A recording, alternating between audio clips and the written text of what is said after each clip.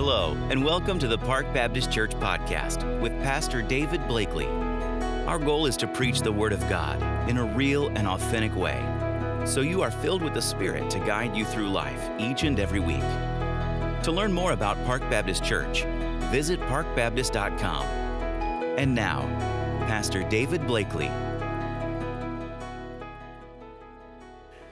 As parents, or certainly even as grandparents, we have hopes and dreams for the children that are in our lives. We want to and will do just about anything we possibly can to try to give the children that we are connected to the best and the best opportunities possible. Now, we can often see just by the personality of a child, we can kind of see the trajectory of their life. You can just tell with some children, they're real go-getters, and you can kind of see, wow, this kid's going to really get after it. But what child ever has had all of the details of their life, of their character, known before they were even born or even before they were conceived? And from a human standpoint, that's impossible. That could never happen. Or what child has had all of the details of their nature, their characteristics, their accomplishments, all of the things that will sum up a life? What child, before they're ever born or before they're even conceived, is all of that known? Again, humanly speaking, that has never happened, except on one divine occasion, God revealed the history of a life. And the child was not even born, the child was not even conceived yet, and yet God intervened and God made it clear that this is going to be this child's life. And that's precisely what we have in the first chapter of Luke. With the beginning of the New Testament, there is a flurry of supernatural activity. One of the most remarkable demonstrations that God does is He makes prophecies about people who are not yet even born. God tells us things that only God would know. First of all, the angel Gabriel comes to a man by the name of Zacharias, and he tells Zacharias that he and his wife are going to have a child.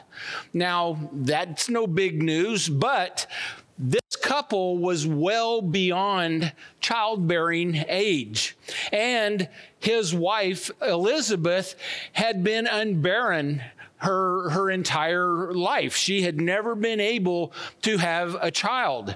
And so the news that they're not only too old to have children and she's been barren, but now they're going to have a child. In Luke chapter 1, beginning with verse 15, it says, "He will be great in the eyes of the Lord. He must never touch wine or other alcoholic drinks." That's why he's known as John the Baptist. He will be filled with the Holy Spirit. And even before his birth, he will turn many Israelites to the Lord their God. He will be a man with the spirit and power of Elijah. He will prepare the people for the coming of the Lord. He will turn the hearts of the fathers to their children, and they will cause those who are rebellious to accept the wisdom of the godly. Now, the angel Gabriel is very active.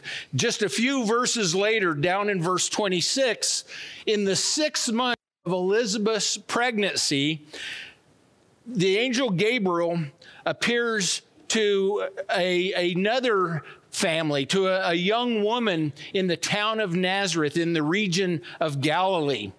And there is a young woman who is never had a child. She's a virgin at this point, and the angel appears to her, and Gabriel says to her that she is favored by God and that God will be with her so that she will conceive. In verse 31 of the first chapter, it says, "You will conceive and give birth to a son, and you will name him Jesus. And he will be very great and will be called the Son of the Most High.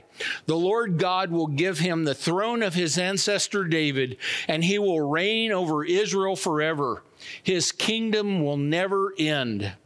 Now, this is without a doubt the most astonishing and shocking thing that has ever been said to any woman, that as a virgin, you are going to have a child. It says over in Luke 2:23 that Joseph and Mary were amazed at the things which were being said about this child. Now, Mary would have been very young. Probably, they estimate she was probably around 13, 14 years old. So she's young. And in verse 32, it says that he will be great. It doesn't say that people will just automatically think of him great, but the word great here, to kind of expand it out, means noble, magnificent, distinguished, glorious. All of those words kind of sum that up. The greatest child ever born. And this isn't something that God does for him. It is something essential to who he is. His teaching was unlike any teaching that had ever been heard. These are just some different things pulled from the Bible. It says, "No man spoke as this man. No man ever taught with the authority in which he teaches. No man ever had the insights, the divine knowledge, the truth from God to the degree and to the extent that this man did. His miracles prove his greatness. He walked on water. He rose from the dead, or he raised people from the dead. He did healings. He fed thousands. Not only that, he had authority over the kingdom of darkness. And the greatest miracle of all was that he rose from the dead. He shattered the bonds of death and of the grave. He is the greatest child ever born. Now, what makes him great? What is it that is so remarkable about this child, Jesus? Well, first of all, he is God. Verse 32, "He will be great and will be called the Son of the Most High." Now, what this is telling us, Luke uses the term the Son of the Most High. Now, the Most High was a familiar term among Jewish people for God. It means the Supreme One or the greatest. Now, this is a title that was first used clear back in Genesis. In Genesis, God is referred to as El Elyon, which means God Most High. So God is the Supreme One, the Sovereign One, God who is above all. And so when it says that he will be called the Son of the Most High, this is what is being intended, what is being given is that Jesus bears the same essence, the same characteristics of God, that he bears the essence of God Most High. This is God. He is fully God. Hebrews 1:3 says, "The Son radiates God's own glory and expresses the very character of God." He is the radiance of God's glory, and he is the exact nature of God. Luke 1:43 says, and how when Mary comes to visit Elizabeth, Elizabeth says, "How has it happened to me that the mother of my Lord should come to me?" She understood that the baby that Mary carried in her womb was God in the flesh.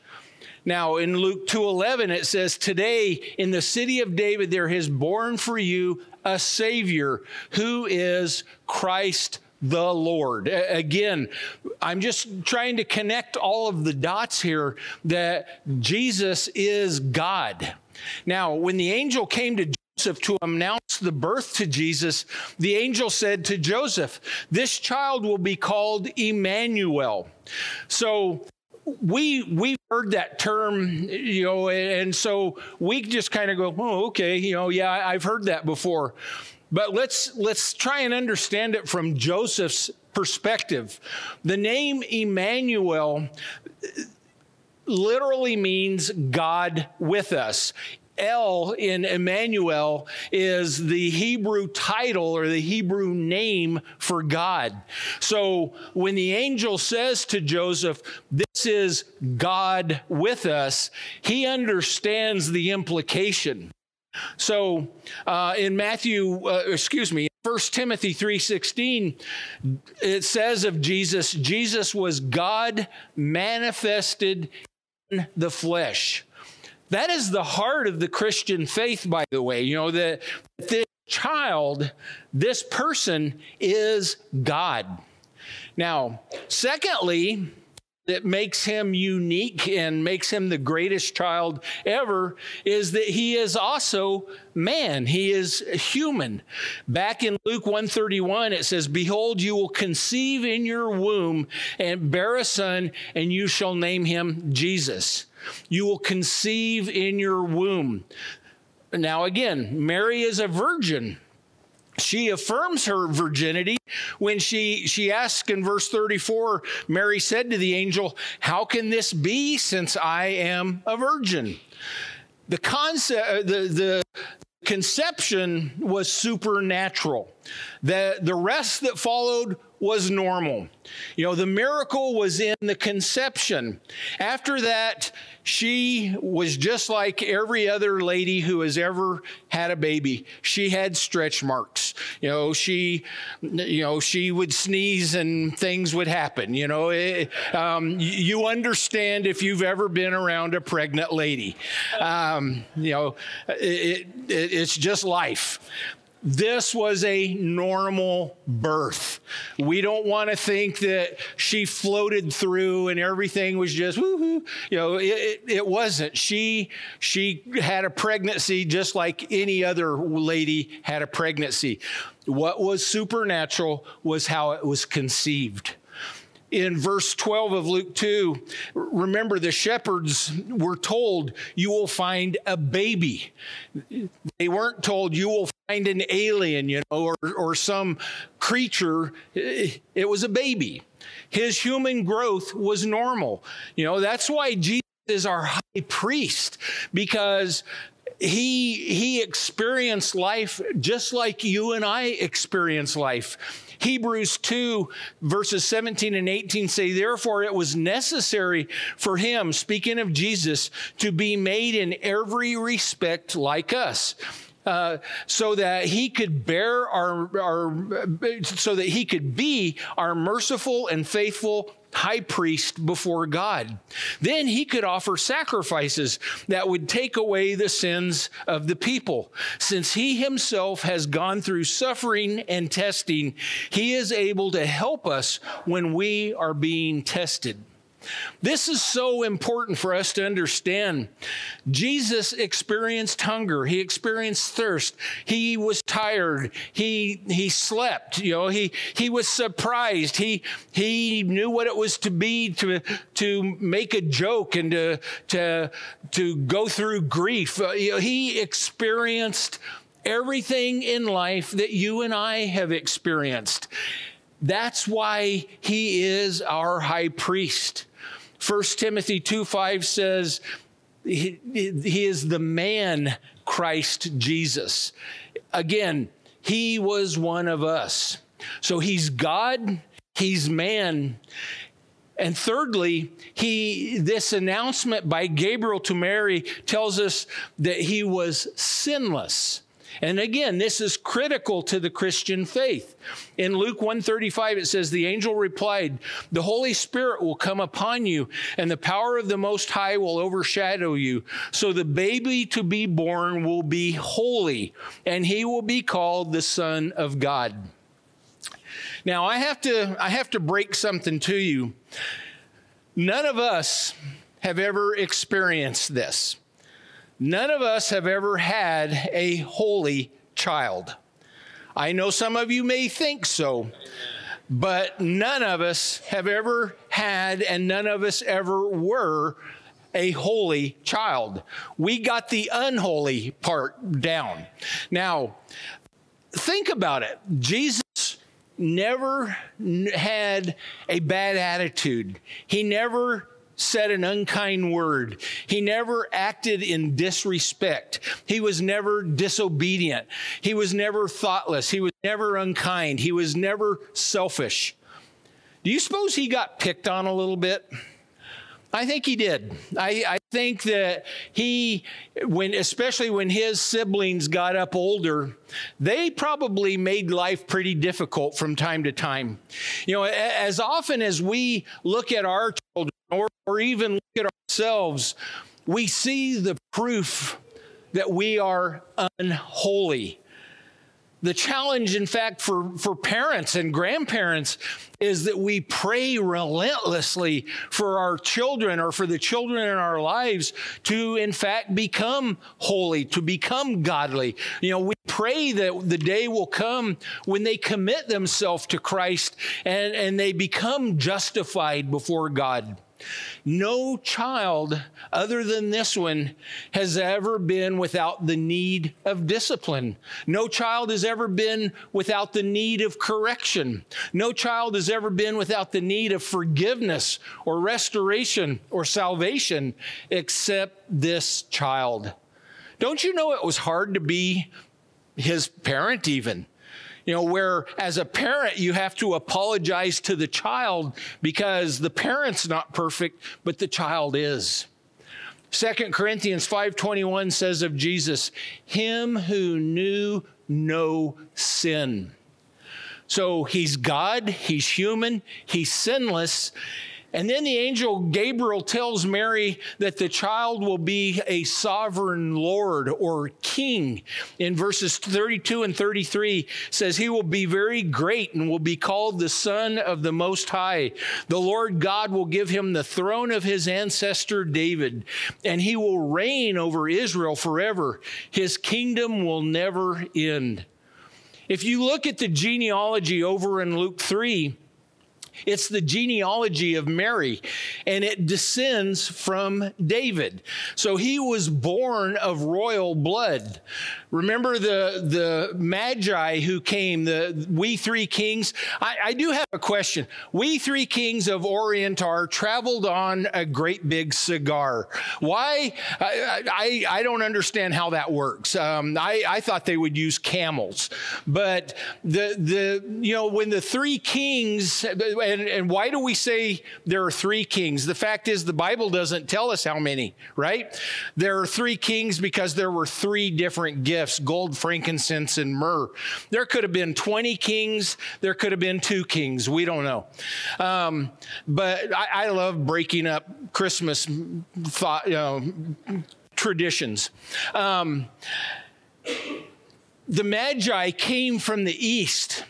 And they recognized by studying the stars, God placed a star in the sky that told them that there was a king that had been born in Israel.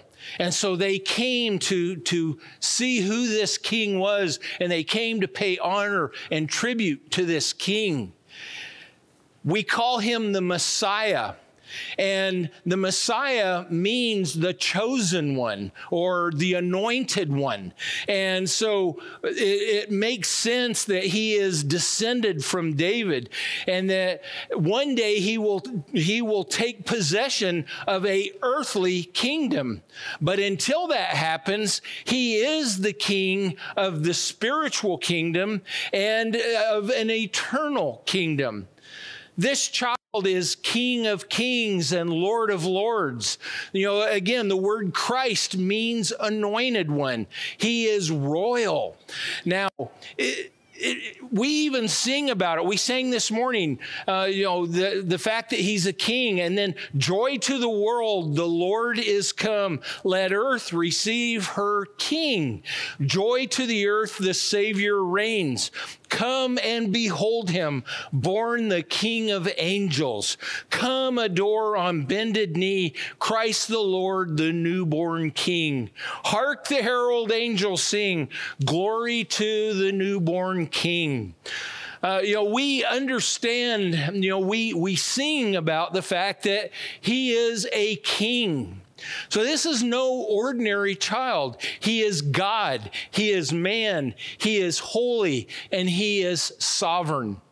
And finally, and this is the part that we really need to grasp, this is one of the most important things, he is Savior. Verse 31 says, you will bear a son, and you shall name him Jesus.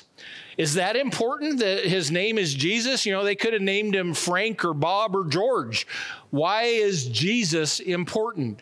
Because Jesus, that name means Jehovah saves. When the angel appeared to Joseph in Matthew 1:21, it says, you shall call his name Jesus, for he shall what?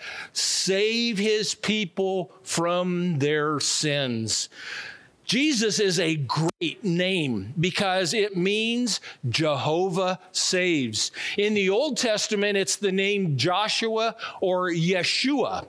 And you hear people talk about the Messiah as being Yeshua. Again, every time you say Jesus or Yeshua or Joshua, what you are saying is Jehovah saves. Luke 2:11 says, today in the city of David, there has been born for you a Savior. A Savior. We accept and we understand that God became human. And we admire the fact that Jesus is perfect. Again, none of us have ever experienced that. And we can stand back and look at his sinless life and say, yes, he is holy. And the fact that he's a king, that's important. That's fantastic. But here's the point. The only way you or I can ever experience him personally, that we can ever have his life impact our life, is if we cry out to him for salvation. And when we do that, the Bible promises us that he will forgive us our sins. That's exactly why he came. 1 Timothy 1, the first part of verse 15 says, Christ Jesus came into the world to save sinners. I'm a sinner. I need saving. Luke 19 verse 10 says, for the Son of Man came to seek and to save those who are lost. He is the Savior, and that means that he had to go to the cross. He had to provide the ransom for our sins. He had to be our substitute and die on the cross in our place, so that God, having been satisfied, because without the shedding of blood, there can be no forgiveness of sin. And so Jesus' perfect, sinless, holy blood had to be shed so that my sin and your sin could be covered, could be erased. It would have never been enough for Jesus just to come as the God-man if he didn't die and rise again. It's the sum of all of who he is. This amazing announcement that there is going to be a child born of a virgin. He's God, he's man, he's sinless, he's sovereign, and he's Savior. This is the most incredible child ever born. Because the wonder and the greatness of this child, we are invited to worship him. this is what the Christian faith is all about, is that we worship this individual. And we can do that now freely. That's why we're gathered here, is to worship this person. You do it now of your own free will, or one day you will do it under duress. Because one day every knee will bow and every tongue will confess that Jesus is Lord. Now, this isn't something new that's just been added. This is the truth of the Bible. If you read the Bible cover to cover, this is the message that you will get over and over and over again. Now, Mary, no doubt, was amazed being the mother of this child. You know, the years that she set, you know, when he was just a toddler, bebopping around in the house, and just seeing how this little baby who is perfect handled life, and the fact that he had no sin in his life. She must have been shocked just raising him, and then when the next kids came who were not perfect, and just the contrast between the two. And then even as he grew and she saw the miracles, and she witnessed all of the teaching that Jesus gave, and there was even a period of time where she and Jesus's siblings thought Jesus might have gone off the deep end a little bit. In Mark, it talks about the fact that they thought maybe he had gone a little nuts, and they even came and tried to talk him into coming home so that they could shut him up, because he was kind of an embarrassment to them. But Jesus stayed true to his calling, and he was eventually put on the cross. And Mary was there at his feet, looking up, seeing this child that she gave birth to, and seeing the pain and witnessing the agony.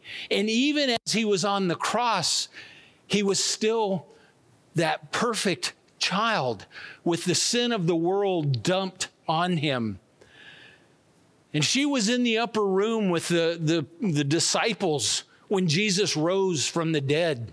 She experienced that. She saw the empty tomb. She experienced him in his resurrected form. How amazed she was. How blown away by this. And that leads me around to ask this question: how amazed should we be? You know, we have the whole story. Mary never got to read the Bible as we do. She never read the book of Revelation. She didn't get to see how this all turns out. All she knew was what she experienced. They didn't understand what it would mean that he's the king. She never saw Jesus sit on a throne. They didn't have all of it, and yet they were amazed. They were blown away by Jesus. And so again, I ask, how amazed should we be?